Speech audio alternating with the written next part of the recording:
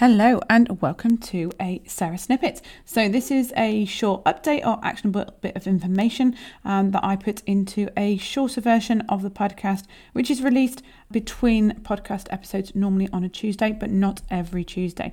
And today I'm doing a super quick update for you on the Slowing Down to Speed Up, which is a podcast that I did a few weeks ago.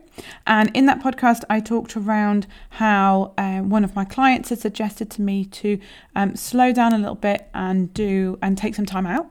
Apparently 11 minutes of time out was what they suggested, because that was what they, from their knowledge and their understanding, from a yoga point of view, you should do that 3 times a day. As a woman needs 11 minutes 3 times a day of lying down and sitting and being present and doing nothing. I made it very clear from the beginning, there was absolutely no way I could manage to do that for 33 minutes a day. But I did say I would stick to and give one session, so 11 minutes a day, a go.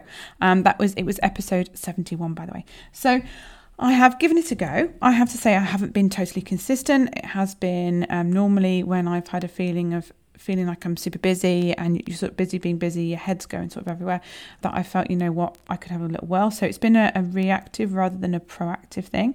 But I have noticed that opening my thought process up, because I do tend to be a little closed-minded on some of these things now and again. Yeah, hands up and admit that. It's a good job Martin doesn't regularly listen to the snippets. I don't want to go admitting that, do I? So doing that action of taking some time out has actually made me think more around doing bits of meditation and things like that. And I have been badgered for years by Martin to do journaling, and I've been like, oh no, I just don't want to add another chore. Do you know what I mean? I don't want to add another thing on my to-do list. You know, do this, do that, meditate, write a journal, do all these things, and you get to the end of the day and you think, actually, what did I do for me? But I have found that by taking this time out, admittedly ad hoc, it has kind of opened my thought process to that. Actually, that can be reasonably enjoyable. During this period of time, I've also started doing my gym sessions before work on a weekday as well. Not every day, but some days. Normally, to be fair, at the beginning of the week, I'm like super on it. Mondays, I'm like all good. By the time Thursday, Friday comes, I am less so good. However, it is getting into that routine and I'm working on it. So, you know, work in progress here, but it has definitely opened up my thought process to trying these things. And actually, I spontaneously decided to journal the other day. I just thought, you know what, it'd be really nice of an evening to just get my thoughts out.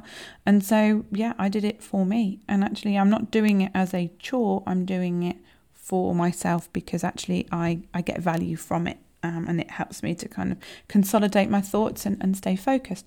So I don't know if that is attributed to doing my 11 minutes a day ad hocly, or whether it's just a case of me opening up my thought processes and being opened to new ideas and doing activities like that. But yeah, there has been a shift. So watch this space, guys. I will obviously feed these things in as updates as and when there is a regular need. But if you have not had a little try at anything to do with meditation or just being still and present and slowing down your thoughts, then I would recommend giving it a go. I am somebody who can quite naturally think of nothing, which is apparently a real gift. I always thought that, a blank head with nothing going around in it was not a gift, but more of a reflection.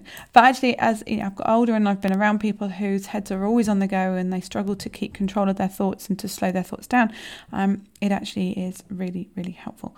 So yeah, give it a try, guys. And whilst I have you here on this Sarah Snippet, please can you review the Selling Without Sleep podcast on Apple if you enjoy what we do and want more of it and want to support it.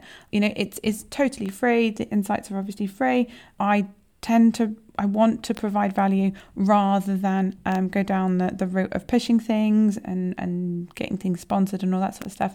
But it does really help to provide support simply by leaving a rating and a review. So thanks for listening, guys. Bye for now.